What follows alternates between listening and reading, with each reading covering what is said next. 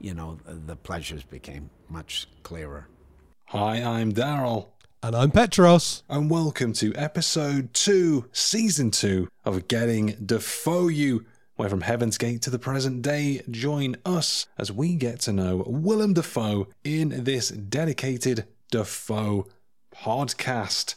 So, after a hot start for season 2, I think, and 2002 being established as the greatest cinematic year of all time, go back and listen to the season opener if that one doesn't make sense. Here we are, moving on from what many people would consider another banger as well. Banger to banger, coming out the gates real hot this season. Yeah, a couple of... Hey, you're not getting one Walls, you're getting two sausages in your bap this season, ladies and gentlemen.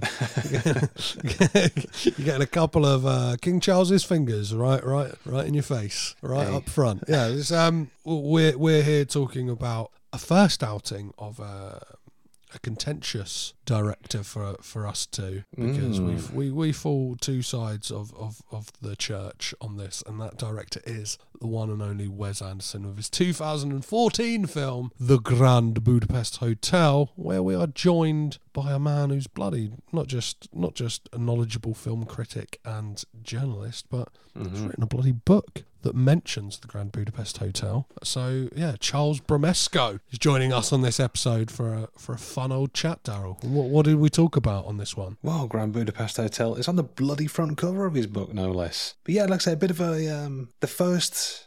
Obviously, we won't get too much into it. We'll let you dive into the episode, but the first disagreement of the season, this early in, drama, intrigue, hooks.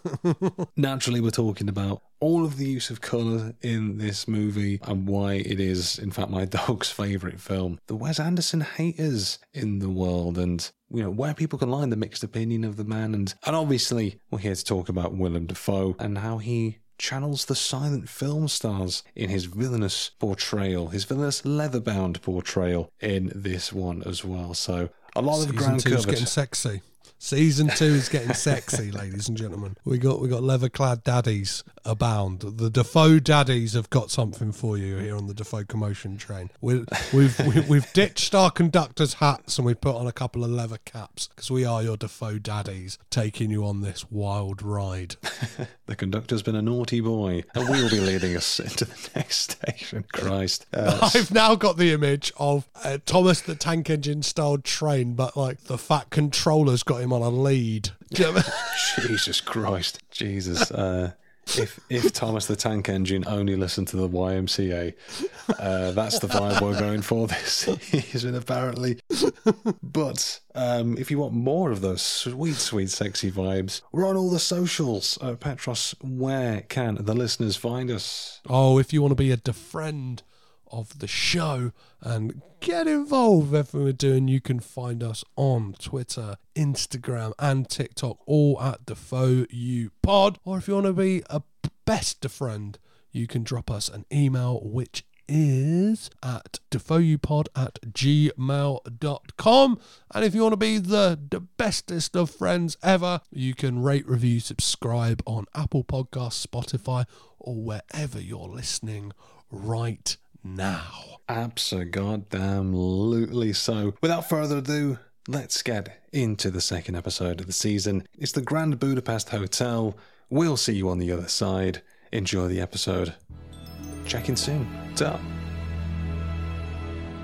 Getting to know you, getting to know all about Willem. Getting to like you by watching all your films. So this week, we check in to the 2014 comedy drama, The Grand Budapest Hotel. We see Dafoe starring as J.G. Jopling, a ruthless hitman hunting down a hotel concierge and his protégé. Helping us get to know Dafoe a little better this week to see if this hotel is giving us sweet dreams or if this grand is just plain bland, is critic and author of Colours of Film, The Story of Cinema in 50 Palettes. It's Charles Bramesco. Charles, thank you so much for joining. How the devil are you doing today? Hello, it's very nice to be on, and I'm doing quite well. This is today is my first day off in multiple weeks. I've just gotten back from the film festival in Toronto, and so I'm in a very relaxed place, which is a drastic departure from my very frazzled state over the past few weeks. Nice, nice. The full festival that doesn't have like a bevy of Willem Dafoe. There was one Willem Dafoe, right? Gonzo Girl played. Was that? I'm afraid that I missed that one, but let's see. He's yeah. I guess it was a very Dafoe light festival. Yeah. Sad. You hate to see it. When we came off Venice, which was like, I think we got a triple bill of Dafoe, which like, I think like people were like a rave of the festival, Poor Things, and then Pet Shop Boys, people were like really good. And then I think the third film, I don't even know the title of, people go. Is Willem Dafoe in a movie about the Pet Shop Boys that I have not yet heard of? No, I think it's just called Pet Shop Boys. I hope it's got Willem Dafoe strutting to West End Girl though. Like, that's a lot of confusion. People are going to come in and they're going to leave really angry and they're going to feel cheated. I'm feeling angry already. Just if I'm not going to get this strutting Dafoe, this is what I play for. But it's good. Love to have you in this relaxed state. Hopefully, we can keep it there and not go too far off the old ski slope, so to speak. Wink, wink, foreshadowing of content to come. Very on trend, yeah.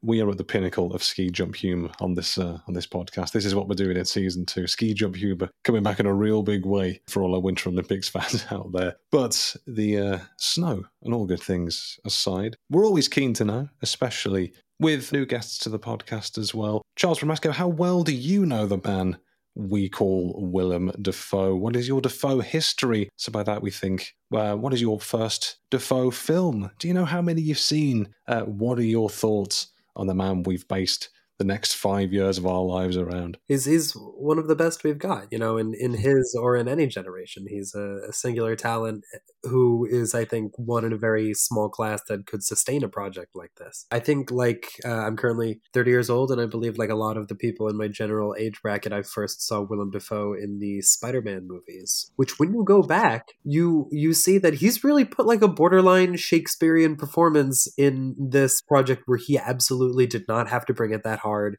He could have showed up and cashed the check and walked away, but he brought such conviction and such gravitas to this role, which helps seal in that's a really good movie, and he's such a part of why. Every aspect of it that could have gotten away with being kind of middling is really at peak functionality. I think of Singing in the Rain the same way, where everybody was just at the top of their game that day on set. Yeah. And so, I saw him and he's got that incredible face that as Green Goblin he uses to great effect, his eyes bugging out and his kind of shark-like teeth. And I think when you're a kid that really stays in your head. And so then when you see him in what is such a wide variety of roles, it is always, you don't realize how many dimensions there are to him. Mm-hmm. Until you've seen them in those. And so it's it's a rewarding thing. He's a good actor to watch more of his work, because the first time you see him as a sexually viable character, the first time you see him as a comedic character, you're this guy can do anything. It's unbelievable. Well, yeah, especially when it comes to Wes Anderson. I know that on a film we'll get to eventually, but The Life Aquatic with Steve Zissou, I think for a lot of people that would have been their first look at Dafoe the comedian, right? And the fact that he was supposed to have a small role in that, and then he's just got that face that warrants itself to a nice whip pan just for a reaction shot of him looking perturbed, Steve not picking him or something like that. He's in that movie, he has this kind of boyish quality to him, which is just crazy to witness. First off, that deep into his career, because he'd been acting since the 80s, and even then he seems like a kind of hurt kid, which is the role that he plays on the submarine. He's kind of the surrogate child figure, jealous of Owen Wilson. And when you compare that even to the other things, especially the one we're going to talk about today, which is this really satanic embodiment of evil. What a guy. You see he's got range for days. Yeah, it definitely does. And I feel like we have to point out at this point, it's basically getting Dafoe you bingo when someone says their first movie was Spider-Man. Sure. I think we mentioned it in a previous episode, but if someone comes on the podcast and says that their first film was not Spider-Man, then we will kick them off.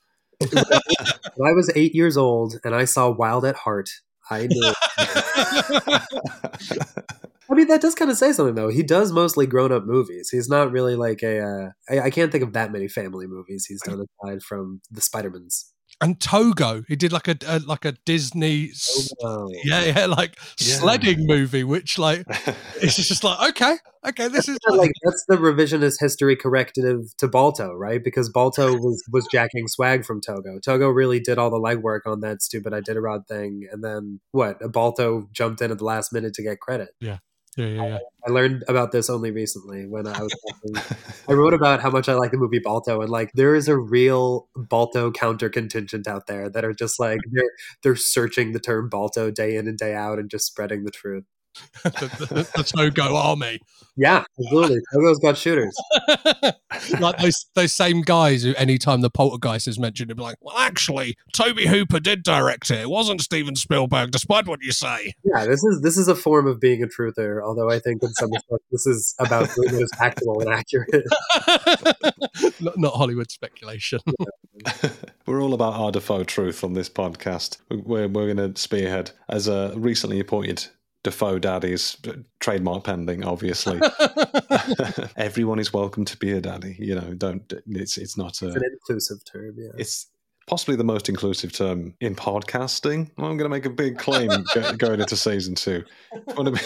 We're 7 minutes in. So, with that said, we're here to obviously talk about the Grand Budapest Hotel today from 2014. So it is time to hand over to Petros for this week's The Facts and The Figures. Oh, have I got some The Facts and The Figures for you, ladies and gentlemen. This film is directed by Wes Anderson, written by Wes Anderson, with a story by Wes Anderson and Hugo Guinness. The film stars Ralph Fiennes, let's call the whole thing off, Tony Revolori, Saoirse Ronan, Adrian Brody, F. Murray Abraham, Tilda Swinton, Jude Law, and a whole host of other Wes Anderson regulars, and our very own knuckle duster daddy, Willem Dafoe, who has amazing score by Alexander Desplat and cinematography from a To Live and Die in LA alum, Robert Yeoman, who was the DOP for that amazing car chase, Daryl, which we covered in season 1.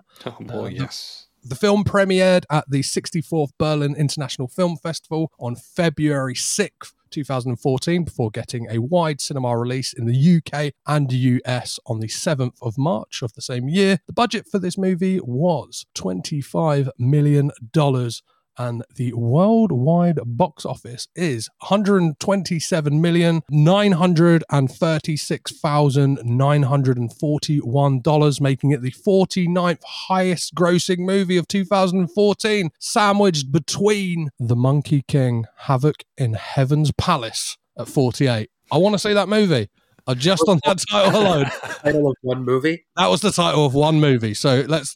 You could say colon out loud. Say that title again and where the colon is. The Monkey King, Havoc in Heaven's Palace. That was 48 for that year. Yeah. And 50 of that year was Dumb and Dumber 2, 2014. What a time to be alive. The film was nominated for 9 Academy Awards and took home 4 awards. It has an IMDb rating of 8.1 out of 10, Rotten Tomatoes 92, based on 318 reviews, an audience score of 86% with over 50,000 ratings, and the critic consensus is typically stylish but deceptively thoughtful. The Grand Budapest Hotel finds Wes Anderson once again using ornate visual environments to explore deeply emotional ideas. Our first Dafoe sighting in this film is at 25 minutes and 40 seconds in a wide shot as we see the attendance of Madame D's will reading, and our first line is at 39 minutes and 27 seconds when Willem Dafoe delivers, "I'm looking for Serge X, a young man in our service of my employer, the family de Goffs and Taxis of Schloss Lutz," as he tries to track down Serge as he's pressing upon his dear sister. And that, ladies and gentlemen, is the facts and the figures. Incredible stuff, as always. So the synopsis for Grand Budapest Hotel. It tells the story of Gustav H., the concierge of the titular European ski resort, who, along with his protege Zero, find themselves on the run following the mysterious death of one of his many elderly lovers. So, for yourself, Charles, the Grand Budapest Hotel, I should say, do you recall the first time you saw this and what your first impressions were at the time as well. Yes, I saw this back when I was living in New Orleans, when I was a student at what you would call university. We just refer to as college, at a wonderful one-screen movie theater, very old, called the Britannia, where they did, for the release of this, a big Wes Anderson series, and showing Grand Budapest was part of that, I believe. And I thought it was terrific. I wrote a review for the university paper, which is now mercifully not available to read online, which is real solid. I have to thank them for that. But no, I absolutely loved it. It is, to this day, my favorite Wes Anderson movie. It's a very significant movie, both for me and for Wes Anderson as an artist, I think. It was really, if you look at the trajectory of his career, this is his first gigantic ensemble movie. Moonrise Kingdom somewhat fits that mold, but this is the first one that he's like trying to cram in 30 characters, something like that. And Willem Dafoe always finds a place in those schematics. We see him in Asteroid City this past summer doing, a very small but very significant role in that same way. And this was also, I believe to this day, Wes Anderson's biggest hit. This made really a shocking amount of money for being the movie that it is, for catering to tastes as particular as it does, for being as, sort of, he makes very particular movies. And so I like this. I think it's a good way to read Wes's career, and especially for my most recent book, which was called Colors of Film, The Story of Cinema's 50 Pals. As you mentioned, Grand Budapest Hotel is the image on the cover. Mm-hmm. The beautiful exterior of the facade of the Grand Budapest, which that was, when I was speaking with the publisher, one of the first ones that we talked about. I pitched pretty much everything in there, except for a very small handful. The publisher, all of which I was totally on board with, they wanted to do Spirited Away, Amelie, Schindler's List, and Grand Budapest Hotel, all of which I thought, were very productive, fruitful films to look at through this lens. But Grand Budapest especially, because color is such a big part of the way that Wes Anderson conveys meaning. That style is substance in his films, and you can see that most, legibly through color, as the, beautiful pinks and oranges of the hotel as Europe slides into fascism and the austerity under Nazi rule, represented by the ZZs, I believe. That everything becomes gray and black and dark brown, and it becomes much drearier looking as life itself becomes drearier in Europe.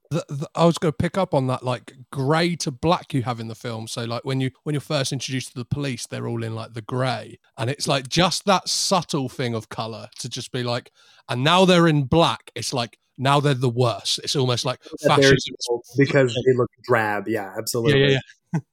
And that's what's so fascinating in this, even like almost like the absence of color and like just using the grays and the blacks, like those drab colors, even that has significance to the plot of this film. I find is like, fascinating and like a thematic just shift.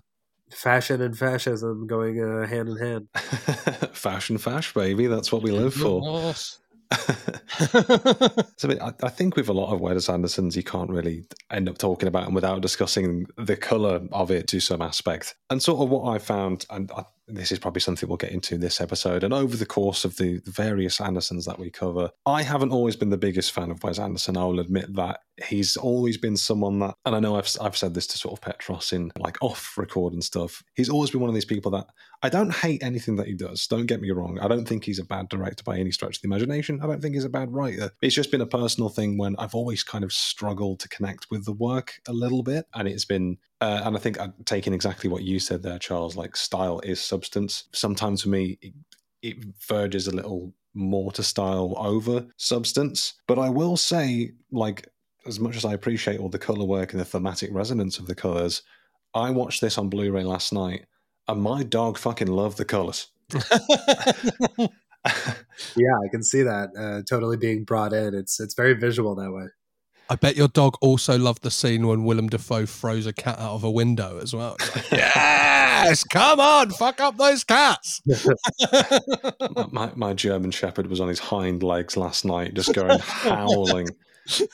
He was finally seen in cinema. But I think now, if nothing else, if ever I need to put something on in the background, because my dog's a bit of an overreactive dog sometimes, but he likes seeing like movement and colours on TV. If it's not Bluey, then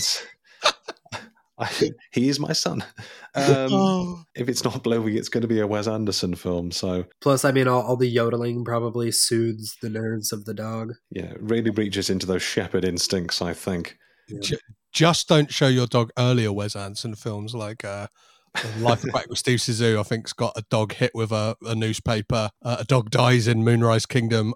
There's an often cited rumor that Isle of Dogs is just Wes Anderson's apology for all the dogs he's either killed or Royal Tenenbaums as well. the dog gets it in that. Yeah, it's kind of like it's like the Isle of Dogs is just him saying, "Sorry guys, I've been cruel to the dogs. I've played a cheap trick. I've done dog murder to get you in the fields." God. You'll have to excuse my pro-dog ignorance of Anderson films here. Is this a thing? Is Wes Anderson like anti-hound? Is that what I'm hearing here? I think they're man's best friend. They sustain a lot of pain in the same way that humans do in these movies.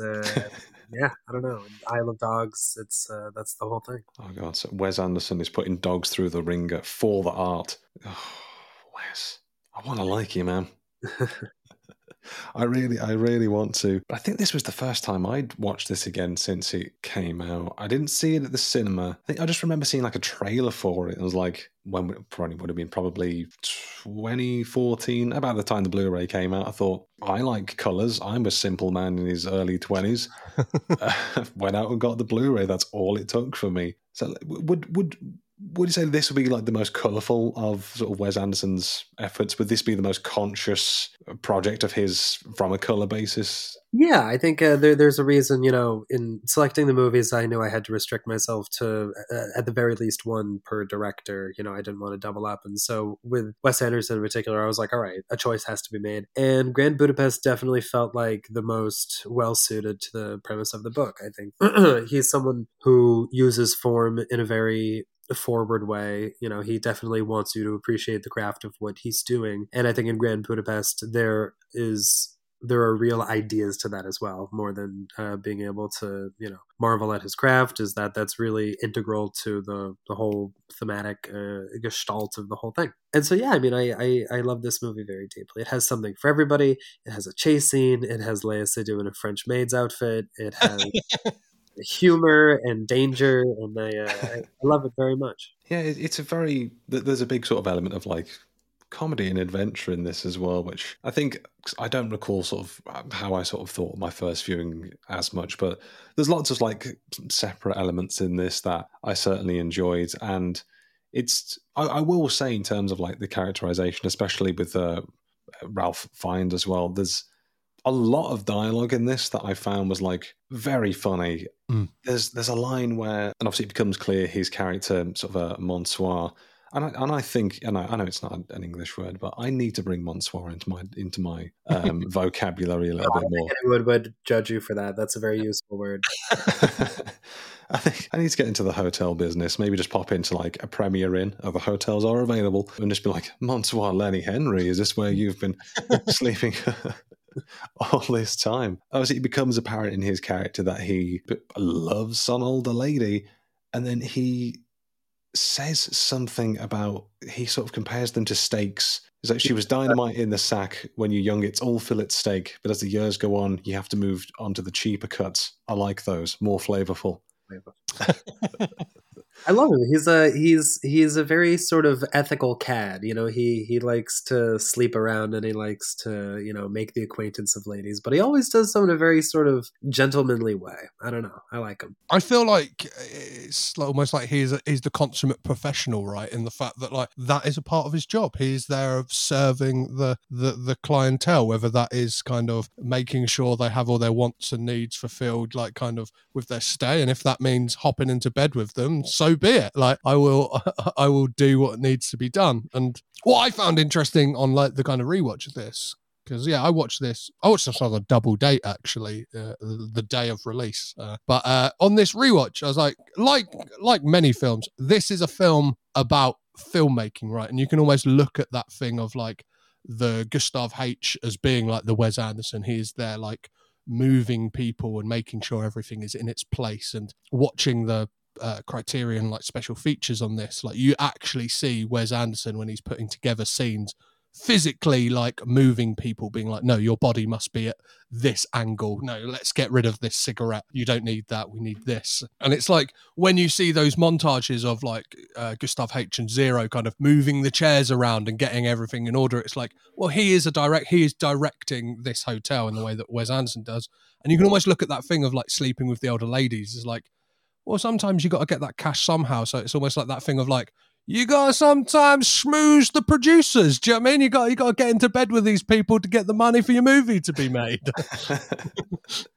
It's the I think a lot about watching Grand Budapest Hotel, which is literally a movie about the managerial mindset, is about someone who is overseeing a large operation. And the commercial that Wes Anderson did for American Express, which is about directing a movie. I don't know if this played a lot in the UK or if this was just in America, but I would recommend you both watch this after we're finished recording. It's delightful.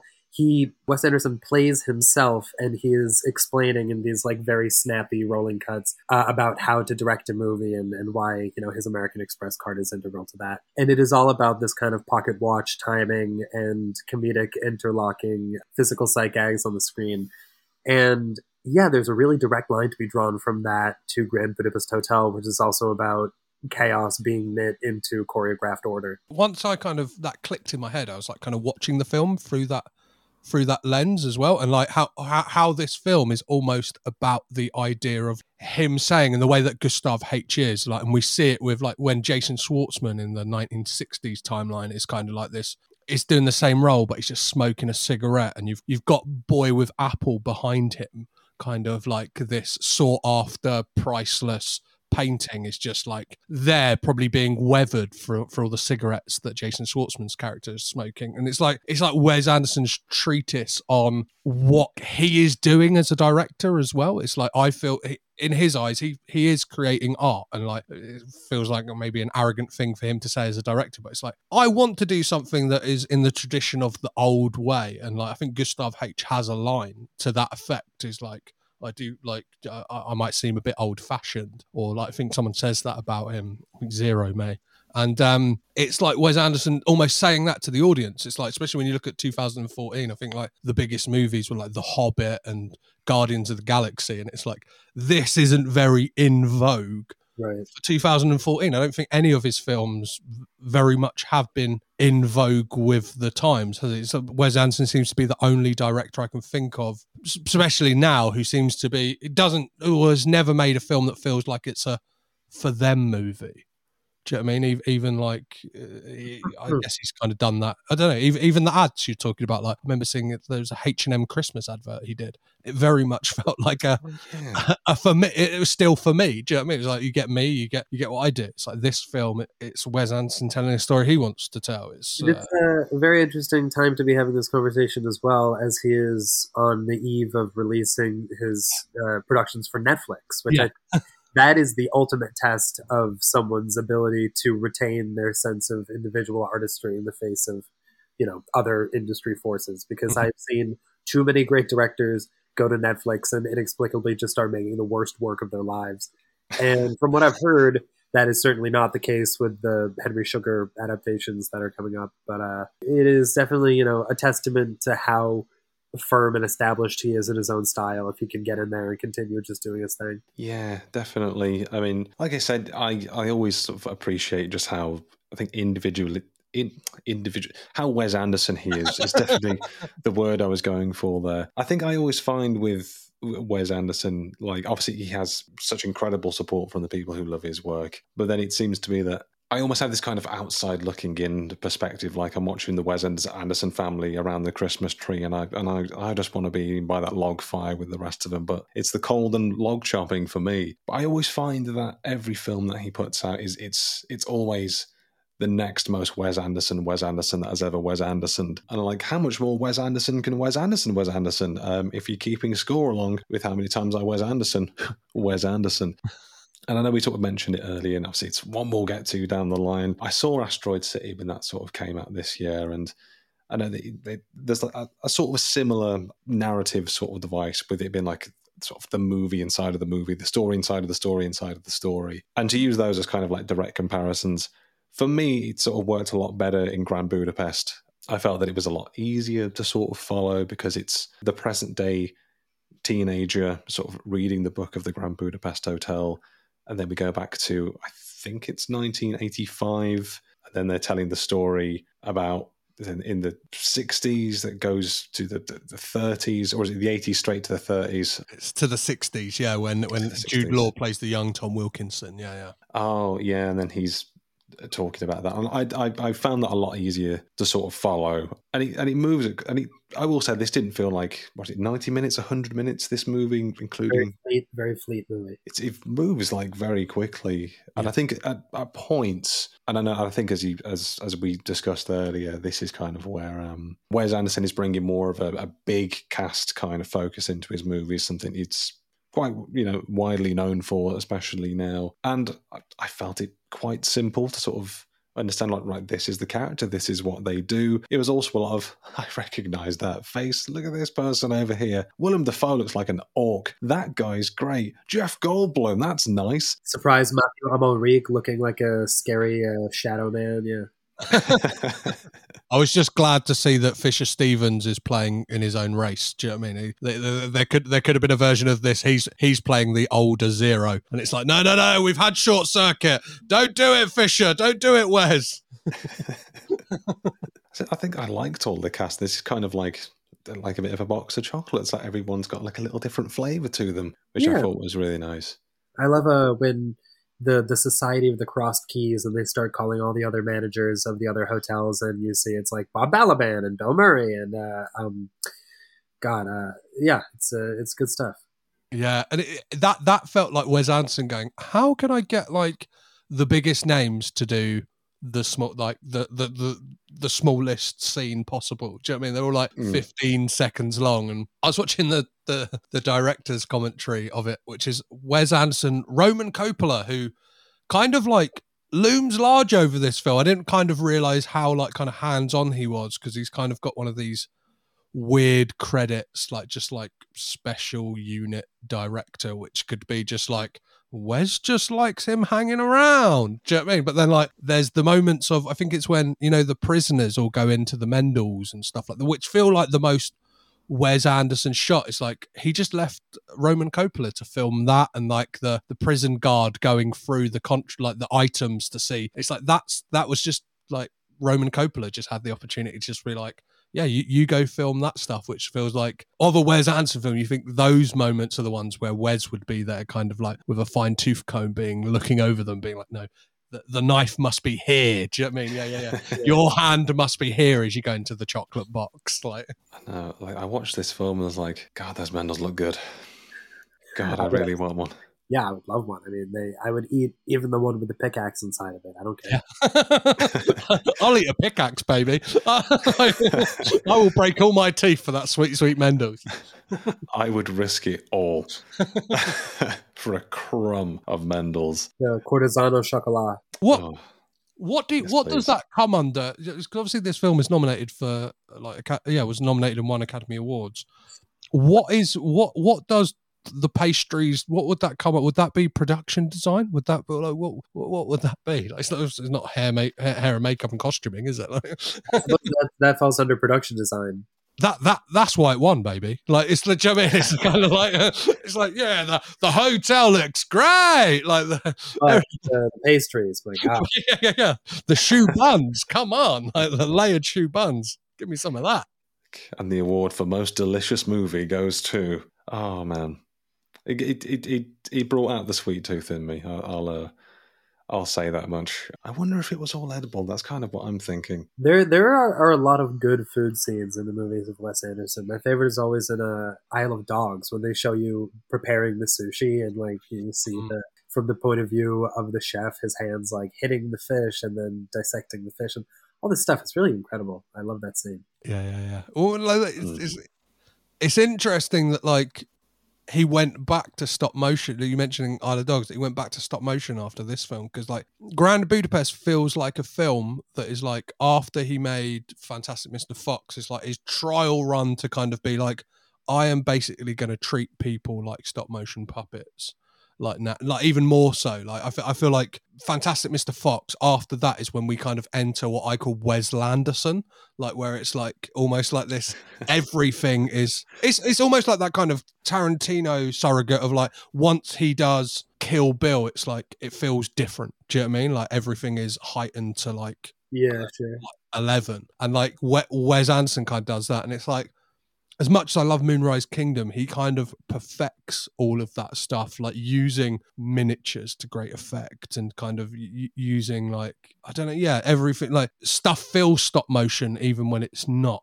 There's some, the meticulous detail to it is just nailed like within an inch of its life, and it's kind of, I don't know, like, watching behind the scenes as well. Like, it's fascinating to see just how quickly it's all done as well. Like, stuff that you feel like is, I imagine there are tons of takes for stuff, but like, just the precision, like the fact that it's all, I think there's animatics for all of his films, like storyboards throughout the wazoo and stuff like that. But just like watching those kind of camera movements when you get those like quick whips back and forth, and like Robert Yeoman there, like, fuck me, like going back and forth. He's like, go here, come here. Like, it's amazing to see. Definitely. I mean, in terms of like all the, I guess the artistry that he puts in the movies as well, there's, I don't know if seamless is the right word, but I'd say definitely the use of any green screen. I find it's quite subtle in this. You don't really know. Sometimes like you just know that you're looking at green screen, and sometimes like, well, not to any like bad effect, you know that you're kind of looking at miniatures and little figurines, and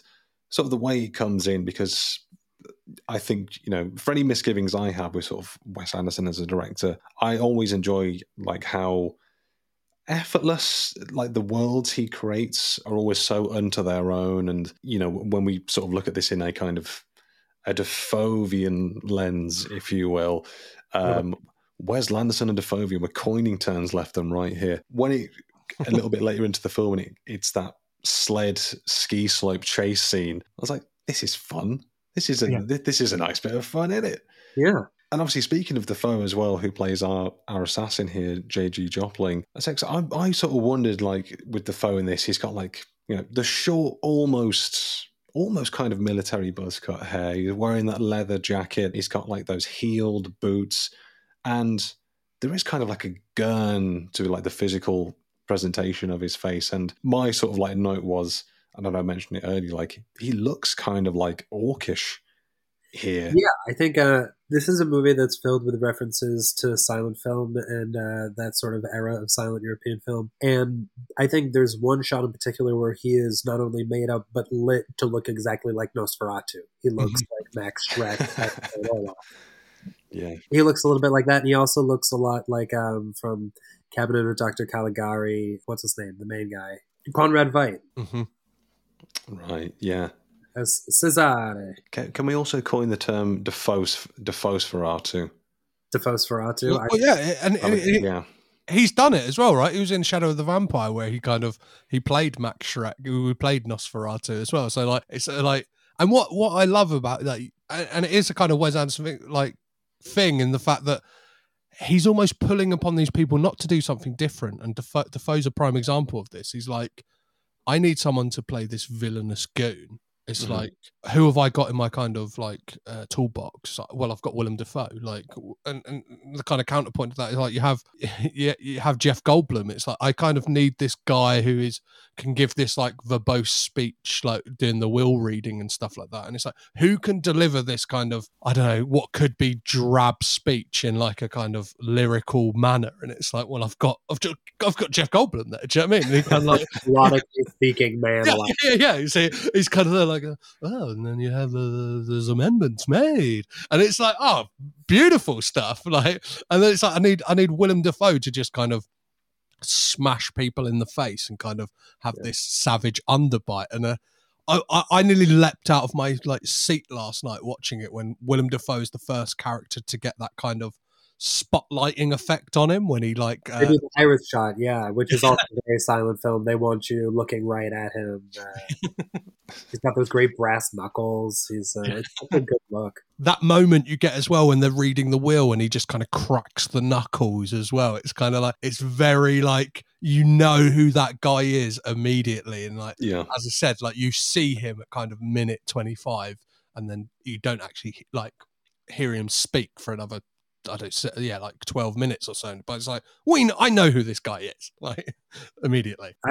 God, the scene where he is trailing Jeff Goldblum, you know, ready to carry out the evil scheme of Adrian Brody and all this, that, in terms of physical comedy, in terms of just the facility of editing and shot construction, just conveying this information and building tension, that is also like classic silent film. But I just love that scene so much, where the intervals of their chase keep getting shorter and tighter, which is like, it's such a simple building blocks thing of cinema, but he does it really well. And he reminds you of why these techniques have been in use now for like 100 years. It's really great. And just the small comedy in that as well, like the shot of him like slipping his boots off and stuff like that. It's just like, as tense as it is, it's kind of peppered with this, like small moment, and like you get that kind of hero shot almost of like when he steps out of that sliding door, kind of picks up the fingers, and it's almost like a look to camera, like, look at me, I'm like the best Bond villain that's never been. Now you've said something, Petros. He would be a good one. He's technically done it in a video game. That we will cover. True. At some point, yeah. So, spoilers, we're going to cover video games as well, people. Yeah, I will say I did enjoy sort of the museum stalking scene. And it's kind of like, who knew that the Defoe Goldblum pairing was one that I didn't know that I needed prior to sort of like recording this episode as well. And I read this somewhere, because as much as a Goldblum fan as I am, and if it wasn't Defoe, it might have been a Jeff Goldblum podcast. 24 Karat Goldblum, does that exist? It should, if it doesn't.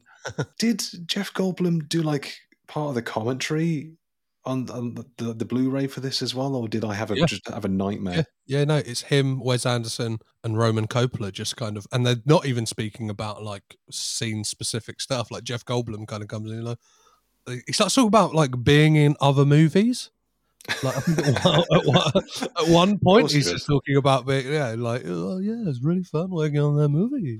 The director reminded me a bit of you, Wes. Like, yeah, he's like, he kind of like drifts in and out. Jeff Goldblum, he's kind of great, great value for money.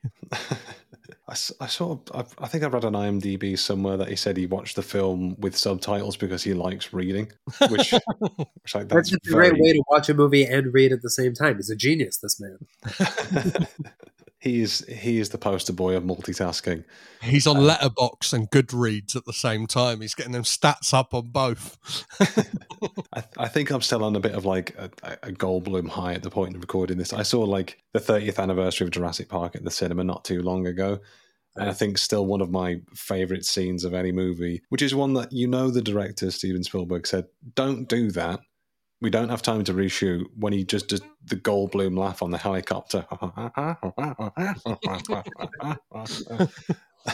And every time I hear it, I'm like, I know you shouldn't have done that, you cheeky little Goldblum, you. And yet here we are.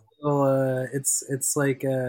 God, who is it? Who's the actor who always says shit in the movies that he's in? Who's on The Wire? Isaiah Whitlock? Yes, exactly. It's just like Isaiah Whitlock. Like, if you're going to hire him, you got to let him do his thing. Some people, you've got to let them get their shit in. Yeah. It's what we come for. And obviously sort of rounding off the museum scene, just the kind of like the jarring moment of Goldblum getting those fingers just chopped right off. I'm always like, God damn. And then just... Jopling just stone cold walks out into the cold streets on snow, shoes off, like this guy. And I'm going to say, I think this guy fucks. Oh, yeah. Absolutely he fucks. Yeah, he's had all three of those sisters. Do you know what I mean? He's had all three of the... Adrian Brody just don't know about it. Supreme confidence, and he seems very sure of himself. And I think, I'm genuinely shocked by how many of my female friends, it's the Steve Buscemi thing, where it's like women are very, very drawn to this man who, at a glance, looks maybe very strange, not necessarily in an off-putting way, but maybe in an unsettling way. But nonetheless, women are extremely drawn to him. It's a very curious phenomenon. I don't know what's going on there. It's the rumors. It's they heard about the cock double on. Yeah, It's like people say size doesn't matter. Like they're lying. Come on.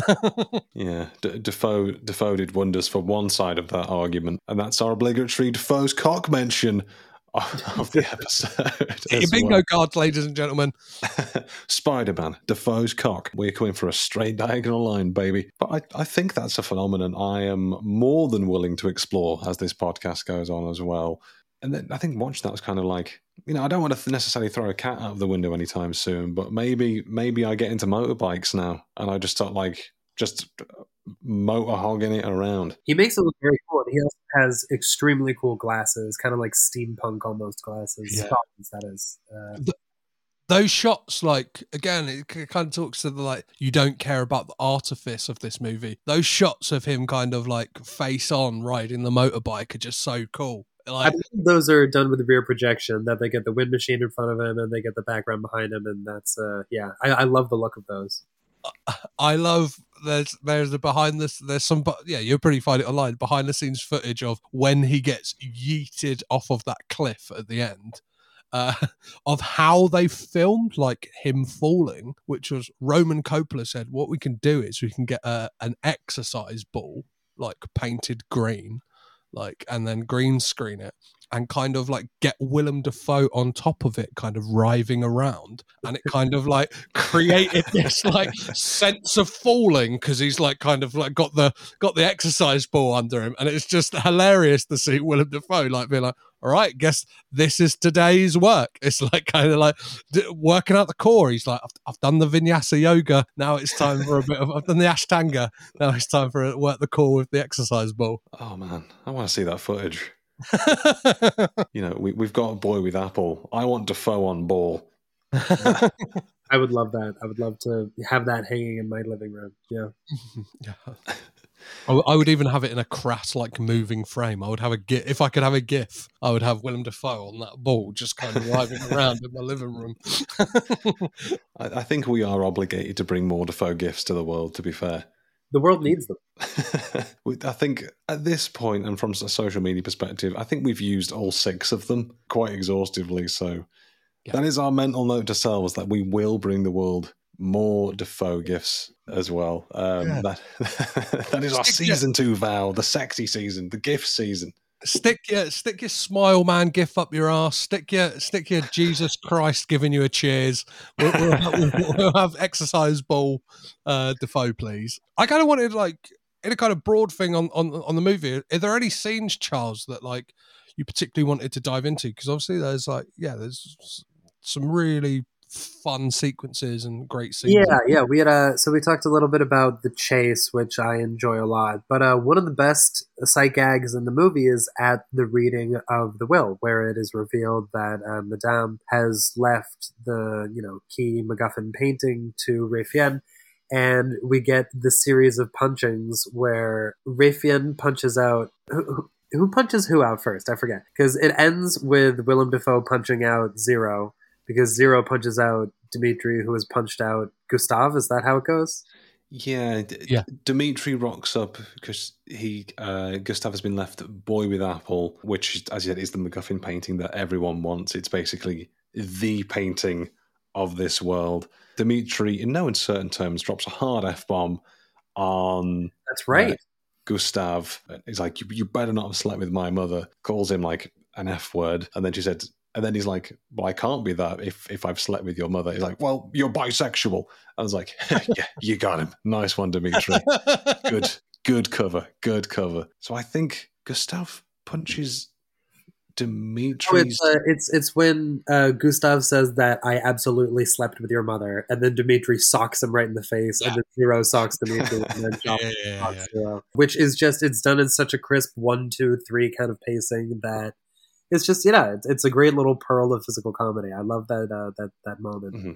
And that brings me on to the point of what is amazing about this film is how meticulous everything is, and Zero there, Tony Revolori, is it was an open casting call, and you would have thought with Wes Anderson, who is so meticulous to just like leave it kind of open to relative chance in that thing of like who's going to come through the door on this, and like Tony Revolori is absolutely phenomenal in this. Like it's kind of like since it's like unfortunately I think I've only really seen him in like the MCU, and he was amazing in Dope, but apart from that it's like like give us more Tony Revolori in these kind of like juicier roles, because this is amazing, and the stuff between him and Ralph Fiennes is amazing. Like I love that. Well, yeah, I really appreciate that scene when they break out of prison and he's there, and like Gustav H kind of like dresses him down for getting the what is it, lead panache. I like saying that, lead panache. Like, where's my lead panache? Zero. And he like, and that kind of like, I don't know, it almost feels like an apology from Wes Anderson of like addressing the like why so white Wes like criticism he gets of like, it's like that moment where he says he's Gustav is racist to him, basically like, why are you here if you're going to be so kind of like insubordinate and not follow the rules. And then like it's kind of like within this kind of crime caper you just get this like moment of tenderness and sweetness where he's like, well, I'm here because my father was killed, like my family had to get out of the country we're from. And like you get that like just amazing turnaround from Gustav where he's like, oh, I take back everything I said, like I am so sorry. And it's like, it's just like, yeah, that's an amazing moment. Like all of the stuff with Agatha like it's great. Saoirse Ronan in this, and like to bring it back to color, that there's that shot of Saoirse Ronan when there's like the kind of like twinkling lights around her, everything's out of focus apart from her face, and it's like what a beautiful shot. Like you see her as adoringly as Zero sees her. It's a really beautiful thing. It's like, God, it's fantastic. Yeah, there are just so many little moments of shared humanity between Zero and Gustav, especially when they get picked up by Bill Murray and they go through the little song and dance of him offering payment and him refusing to take it. Yeah. It's like, you know he's not going to take it, but we have to offer it so that we have done good manners, which is really the currency of this world, is this politeness and propriety and having good manners. And the fact that even, you know, as they're in this really dire situation, they're running around and they basically have nothing, they offer something just so that he can demur and refuse it. It's really nice. And you get those kind of like, I love that Zero kind of punctures his kind of like ego almost. There's the moment where they're on the train after that kind of like that amazing shot of them both on the kind of bunks in the third class carriage. And he's like, I think he says something like, well, it depends. Like he's a cow. Like Gustav's like, oh, Sir Jex is a coward. And he's like, well, it all depends. And like, he kind of comes round to it. It's like, well, yeah, I guess it does depend, doesn't it? Like, and like, it's this great, and it kind of ties into that Wes Anderson thing, which is like, what happened between you and your dad, Wes? Like, because like all of these films like have this big like daddy issue thing, and this like and this is like, yeah, it's found family, right? It's like Gustav and Zero. It's like this surrogate dad looking after him, and it's like there's that moment where he's showing like he's kind of interviewing Agatha, and he's like getting sour about it, and it's almost like you get that moody teenager moment, and it's like that thing as a parent where you're like, you think I'm being a dick right now, but I am trying to do what is best for you. Do you know what I mean? It's like when my son feels like he needs an ice cream at bedtime, it's like, we can't do this, buddy. And it's like, you are the worst dad in the world. It's like, I mean, you know, I'm talking about, you know, wanting to connect with like these Wes Anderson films, and this is me being Anderson ignorant, and again I hold my hands up and say the daddy issues, I've got them. Is this like a whole thing? Is this like a Wes Anderson thing as well? Is this like an online community of people trying to understand more about Wes versus anti-animals? Now it's anti-dads as well. I was part of a series, I believe, around Father's Day last year or a couple years ago, where we talked about different, some friends of mine all wrote essays about different filmmakers with recurring father stuff in their cinema. And Wes is a really big one. And I think there is not too much known about his family background at present. But I mean, one would, rationally assume that there's something going on, something rattling around in that closet. That, or he just it did wonders for Steven Spielberg. I guess I'll jump on that daddy issue train. So I should have been a director, is what I'm hearing here. The Defoe daddy directs, the Triple D, baby. Yeah.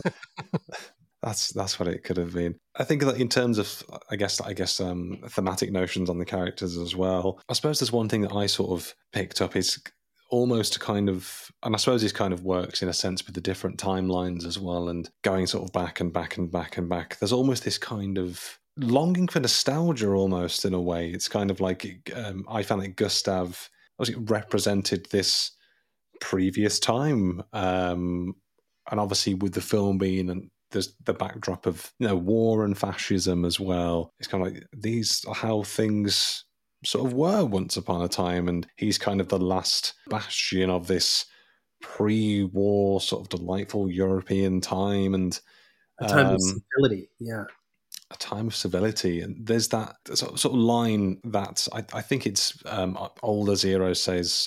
Oh no, I think it might be Gustav actually.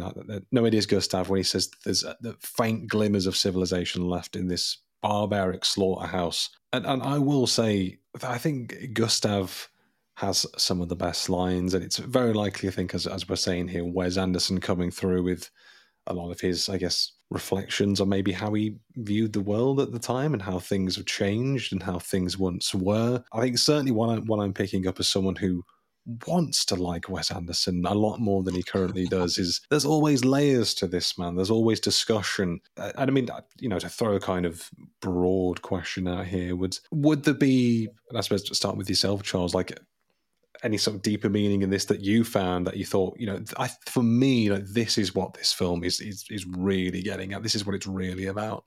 I don't think that it can really be boiled down to one definitive statement like that, because I do think it operates on a lot of levels. If you want to look at it as a sort of human drama, it is about these two very lonely personalities finding solace in one another, which I think is a really beautiful recurring theme in Wes's work.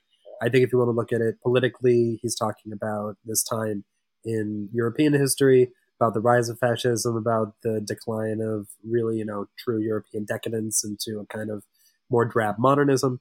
And then if you want to look at what this might mean to him as an artist, where I think it is very easy to project him onto his work because his sort of values and aesthetic preoccupations are all, very much a matter of public knowledge.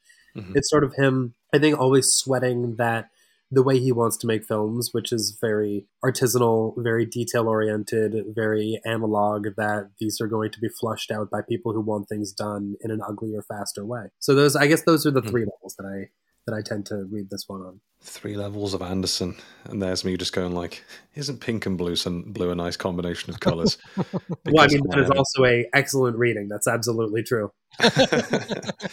Because I am, if it's not clear now, listeners, a silly, silly goose. I mean, I guess like for yourself, Petros, was there one meaning? Was there lots for you as well? What was your sort of takeaways on all sort of the layers of this one? Well, yeah, like it's hard to follow Charles as he kind of boiled all 3 kind of things you could look at this. All right, I took a lot of oxygen on that one. It's all right. And nice one, Charles. Petros is crying now.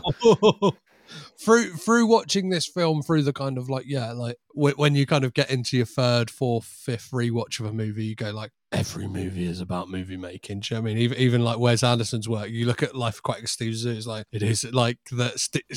Wes Anderson is Steve, and he's got this crew around him, and this movie, and I think there's kind of echoed the points I made earlier. Is there is stuff in this, and like it's almost like the Adrian Brody's family are like, he's saying like they're like modern audiences, where they're like, even if it is a little bit of a snarky comment from Wes, it's like that thing of they don't even notice the boy with Apple is gone until like later on in the plot, and it's like you don't notice like the good stuff, the good times of like movie. And it is a pertinent point today where like we kind of feel like every week we're on the hype on, or the kind of chatter on social media is like, the death of cinema is coming. Do you know what I mean? And it's like, this feels like what a lot of filmmakers have been doing recently, like kind of making that definitive statement on like, this is a turning point where it's like there was an old way of making films and there is a new way of making films. Like you look at directors like Damien Chazelle with like Babylon, it's like, I'm going to get this out of the gate whilst I fucking still can. And like Beau is Afraid, it's like, it's 3 hours because I've got all these ideas and there might, like the way things are going, we might not be out of a chance to make this. And like kind of Wes Anderson almost predated all of those by doing a film that is saying, I like this aesthetic, I like to make movies in this way. When it can be practical, it will be practical, and like, do you know what I mean? Like I will be meticulous with it. And it's like, I can make a film on $25 million that looks better than films that are pumped out onto Netflix that like you hear these extortionate, like, do you know what I mean? Like, I don't know, Red Notice, for instance. Do you know what I mean? It's like, oh, they just got 3 actors in front of green screen and went, do something that vaguely looks like acting. Do you know what I mean? Like, explain what's going on to us. And like with this, it's like it's almost like you can look at it in that way of, what is the mechanics of movie making are just as exciting as the kind of the plot and the thematic elements of this film. So I think, yeah, I took away from this rewatch, and I'm sure in subsequent rewatches I will, and future rewatches I've taken away and will take away different things. But I look at this as, yeah, it feels like a personal film to Wes, and it's kind of interesting to see who is the director surrogate in any movie. And in this, it does feel like Gustav, in the way that, like, as much as Wes kind of says, like, I think mannerisms and turns of phrase are stolen from a friend of his. It's like Wes Anderson looks like somebody who doesn't look out of place in like a bygone era. And it's like Gustav is that guy throughout this film. And it all kind of, yeah, it kind of says like, movies used to be this way, and you've ruined it. You couldn't even see a boy with Apple if you tried, guys. Like, do you know what I mean? You won't appreciate it. You just kind of want and even to the point of the painting that it's swapped with, right? It's like that feels pointed in the fact that it is this kind of almost grotesque image of like masturbation and stuff like that. And it's like, oh, you guys are making this self-masturbatory cinema, and it's like, have some lead panache on your movies. Do you know what I mean? Like they just feed us grey slop. Yeah, I think that's what we're saying is more lead panache on movies. More Mendels, please. More Mendels, more lead panache, and if you want to throw a painting, was that? And that's a quick side thought. Was the painting they replaced it with? Was that literally called like two lesbians masturbating? Or did I make that up? I'm sure I saw that somewhere. I wouldn't be surprised. I'm not sure. So I went to a Wes Anderson themed club night once in Brighton, because if there's anywhere in the UK, of course it was Brighton, to have a Wes Anderson themed club night, it is Brighton. And they encouraged everybody to come in fancy dress. Me and my girlfriend at the time came in the ill-advised Richie and Margot Tenenbaum, which kind of like adds to the kind of incest of that film, that we're a couple and we're like, yeah, let's go sister and brother are fucking. And somebody actually came as that painting. And nice. It was just like, you've won, like, and it was amazing to see. Like, there was, I think somebody who won, somebody came as zero, and it was just like, yeah, like attention to detail. The night was like impeccable, to the fact that like it was a wall to wall kind of Wes Anderson soundtrack music being played. There's like, yeah, and you kind of looked around, it's like, well, that guy is Gustav H. It's like me with like a couple of sweatbands and like a brown suit. I look like a fucking schmuck. Do you know what I mean? Like, I got the bald head, so I'm post-suicide attempt. Richard Tenenbaum as well. It's the taking part that counts, man. Yeah, exactly. Yeah. I'm not just any Richard Tenenbaum. I've got the bandages on my wrist. Okay, guys, I'm the edgy one. Yeah, I mean, following on from both your points, I wish I was smart enough to have any articulate points, but I am brain damaged. But I think certainly what I think I sort of recognised, if nothing else, is maybe in a different life, if 1930s Daryl existed, maybe I'd be a hotel concierge. I think 1930s Daryl would be very happy. Maybe not so much in the backdrop of war, but just fucking and sucking, you know. Thriving, just living. Yeah, those tasty steaks. Give me those cheap cuts. TLFS, baby, is what I'd get tattooed onto my knuckles. Thriving, living, fucking sucking.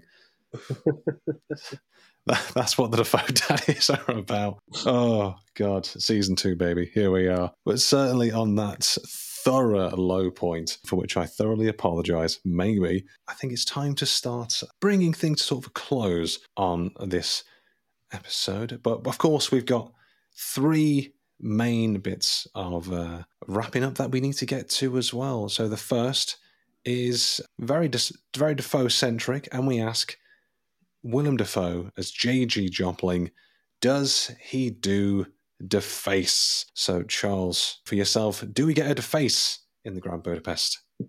I believe we get a sort of modified slant on deface, where it is not as, sort of pop out explosive as deface usually is, but it is a more reserved and yet unmistakably Defovian version of deface. How about that? I know that term. I've heard that before. So that is one deface there from a deface. Yes, the many defaces of Willem. The many defaces of Willem Dafoe. Petros, deface, yay or nay?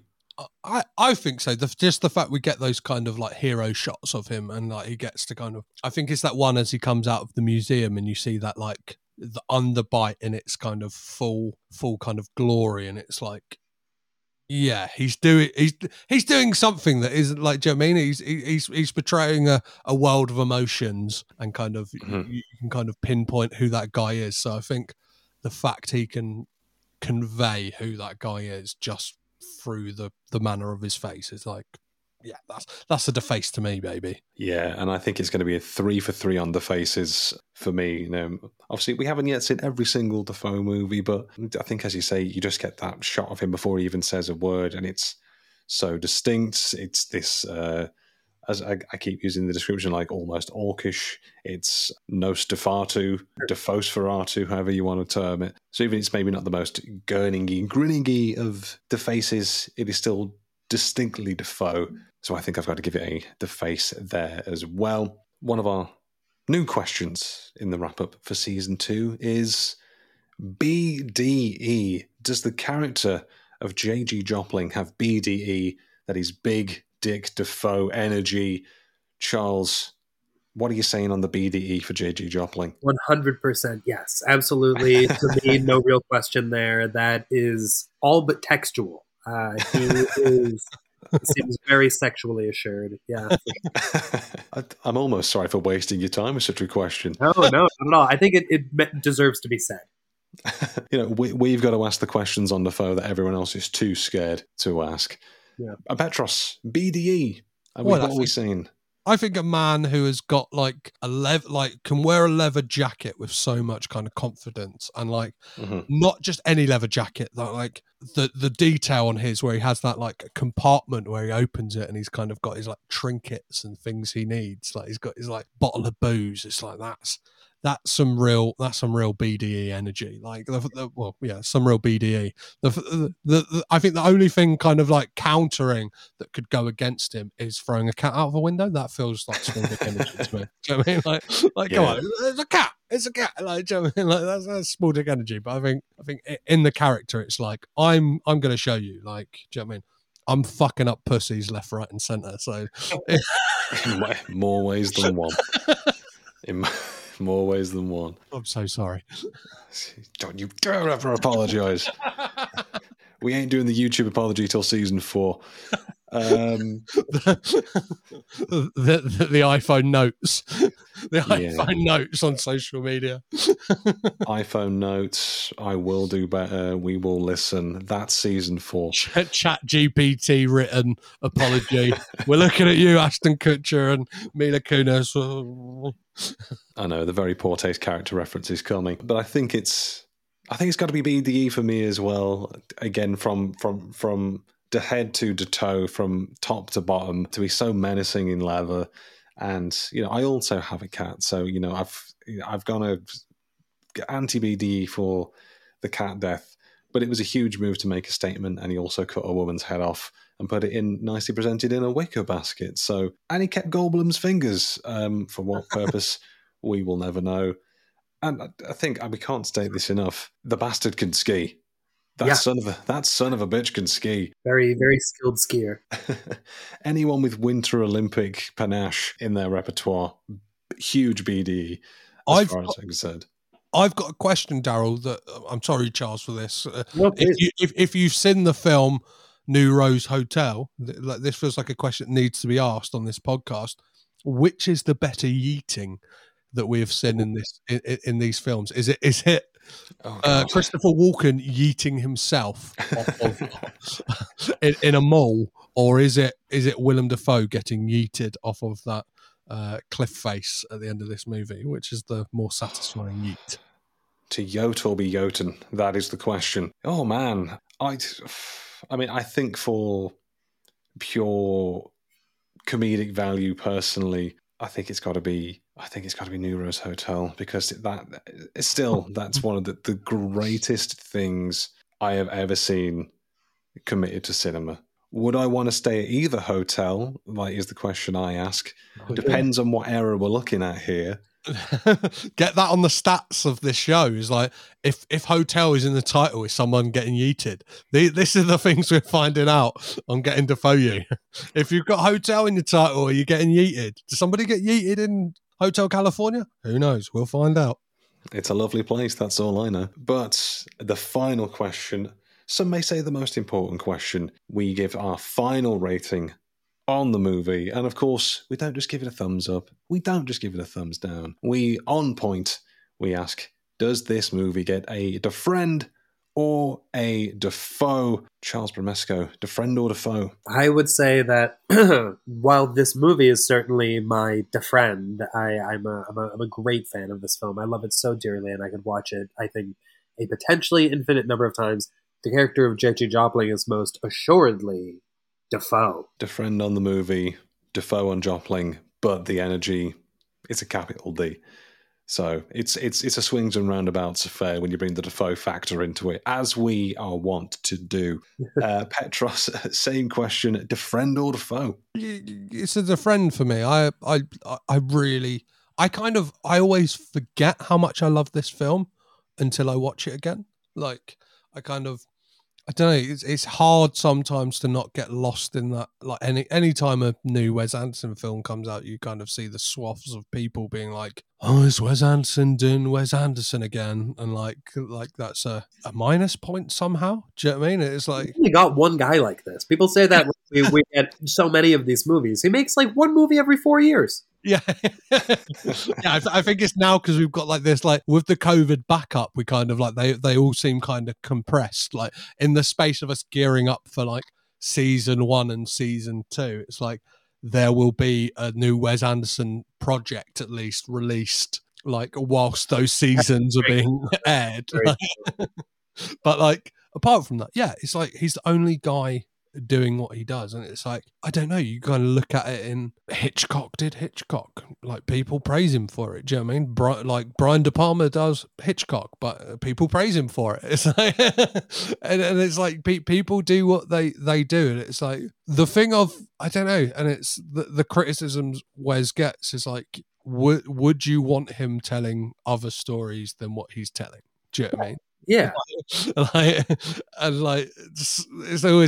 always think him, like, and Sofia Coppola kind of come under fire sometimes of like people being like, they're only telling stories about these certain people, and it's like, do you want Wes Anderson and Sofia Coppola making films about like inner city LA and the plight of like those people?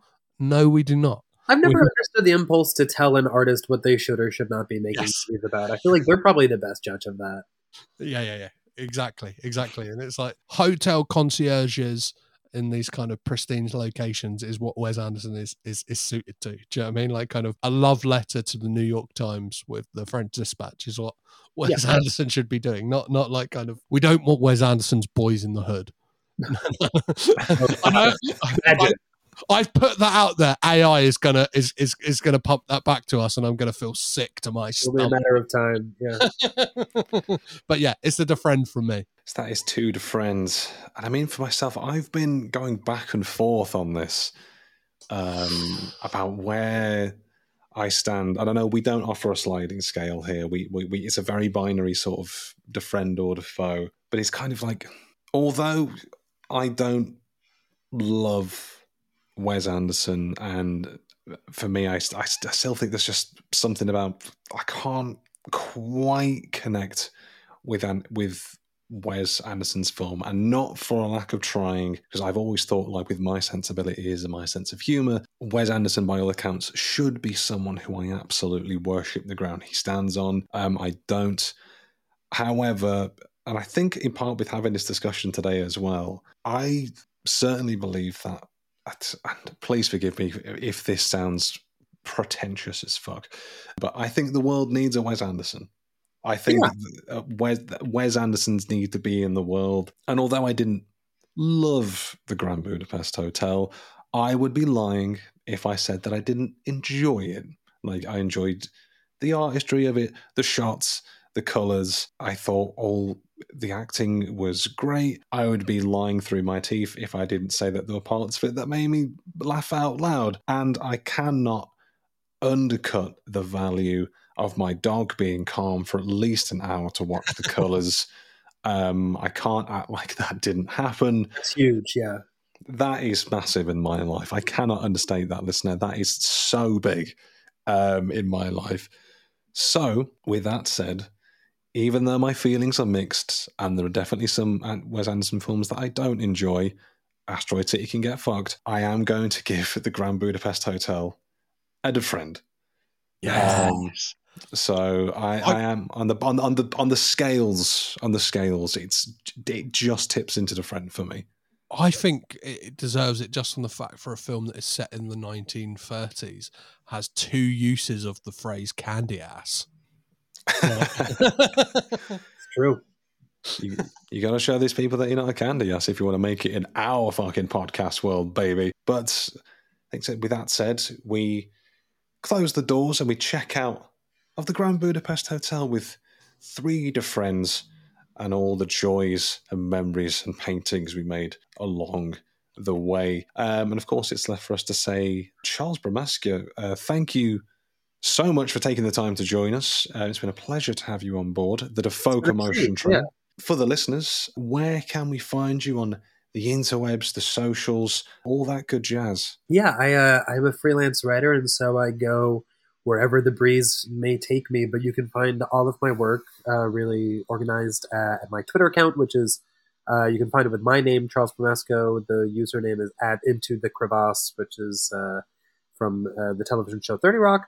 You can find all my work there. I hope you like reading it. And the new book, by the way, one more time, Colors of Film, The Story of Cinema in 50 Palettes. Very important. Yes. Yeah. I've got a copy and I absolutely love like thumbing through it. It's kind of like it's made some homework for me as well. I feel like I've got to like go through and watch like all the movies that you've mentioned. I'm glad to hear that. I'm glad to hear it, genuinely. Get Petros and the blurb in the second printing. That's all I'm saying. There's a pull quote right there. He's gone. Homework. I said it with glee. I didn't say it in like homework enriches you. I love working at home. It's genuinely delightful to see the joy in Petros's face there. But all the links in the description as per usual. So we wrap up this week's episode, and it is left for us to say, I've been Daryl. I've been Petros. I've been Charles. And we've been getting Defoe you. And there we are. We got checked out of the Grand Budapest Hotel. And like we said, first disagreement of the season there. So you said that in the intro, Daryl, but I believe we all agreed on the film. If I check the Uber document, we all gave this film a defriend. If I am correct, but yeah, it was one of those where I think, you know, and I will say, you know, hold my hands up and say, I think the conversation won me over. Is what happened. I was ready to go in there with like a steaming hot Defoe. disagreement in the terms of, I think I was in the presence of two, Wes Landerson Fandersons, I think, as we've termed in the episode there. So a disagreement about the director, not so much the film. I'll give the film its praises, but Wes Anderson, you've got to do a little bit better than that to win this boy over to everything else. You're in a difficult position because you're a couple of like Wes-pilled boys. Do you know what I mean? You're a couple of Wesies, couple of wetty Wesies, as Wes Anderson fans like to call ourselves, Wet Anderson fans. Yes, we are here. Sounds like you're all just making that up, you insane lunatics. We are all in kind of like perfectly framed shots. We're there with our red beanies. We're out in forces, and we'll attack you, but we'll make it stylish, baby. That's how we roll. Well, as long as it's stylish, can't argue with that. But what we can absolutely agree with is our thanks for you, dear listener, for checking out the episode, coming on this journey with us on the Dafoe Commotion train as we get to know Willem Dafoe. So again, thank you very much for listening. And, I think if you've listened to our season 1 wrap-up a little while ago, you'll know all the goodness that we've got coming up this season. And, Petros, who do we have coming up for episode 3? Episode 3, we are joined by Chris Johnston of the Easy Riders Raging podcast to talk about the 1984, let's call the whole thing off, film The Loveless, directed by Catherine Bigelow and Monty Montgomery, which sees Willem Dafoe riding a motorbike in leather. Very similar to this film. We struck on the first season, there's a lot of literary adaptations, a lot of leather this season. Season 2, the sexy season? I think so. We've got a little leather link in there. I didn't even clock that. That's exciting. Yeah, motorbikes as well. Both kind of got a similar shot of Willem Dafoe kind of front on riding a motorbike. So yes, please. So yeah, join us next week as we talk to Chris about all things The Loveless. And obviously we can't wrap up this episode without, as per usual, thanking our editor, Matt. Much like Zero in the film, he is the bellboy of this podcast, the backbone of this institution that keeps the place running, keeping an eye on the guests, the wants, the needs, and making sure this doesn't all come down crumbling upon us. So thank you again, Matt, for your dedication to the hotel that is Dafoe. Oh, without Matt, we are in the clink. He is providing us with the tools in the Mendel's pastry to make an escape out into the world. Without Matt, we would be recording this and it would be going nowhere. We'd be in a prison of our own making. So Matt, our eternal gratitude. He welcomes us to the Hotel California every single week. And we said it at the top, we'll say it at the bottom as well. In case you just forgot or you haven't got around to it yet, we've got a lot of socials you can find us on at Petros. If you don't bloody mind, where can they find us? Twitter, Instagram, and TikTok, all at DafoeUPod, or you can drop us an email at DafoeUPod@gmail.com. And if you want to be a friend of the show, never a Dafoe, and leave us a 5-star rating on your podcast platform of choice. So if that is Apple, Spotify, or wherever you're listening to this right now, rate, review, subscribe, all of that goodness. Lovely stuff. So again, thank you for listening. We'll see you next week as we continue to cover all the highs, all the lows, and all things Willem Dafoe right here on Getting Dafoe You. So until then, bye-bye for now. Bye-bye. Getting Dafoe You, getting to know all about Willem. Getting to like you by watching all your films. Getting Dafoe You, we'll start with Heaven's Gate. And we'll watch them all till the present day.